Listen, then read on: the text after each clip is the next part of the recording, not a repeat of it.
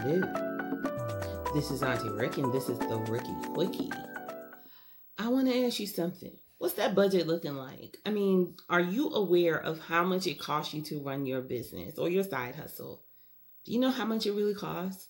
Not just in terms of like flat out expenses, like, okay, you run an online business, yes, you need internet or Wi Fi. But are you counting in your labor? Are you counting in research and admin time to carry out that task?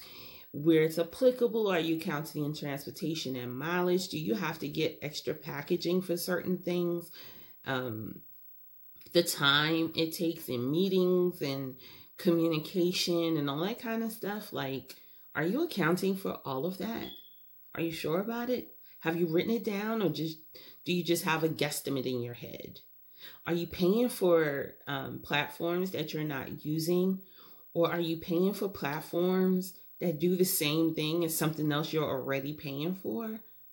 If you haven't written it down, here's what I want you to do. Just get out a notebook and go through your financial statements for the last 30 to 90 days and see what you are spending. And if you can cut it, then cut it. Because one way to increase your profit is to reduce your expenses.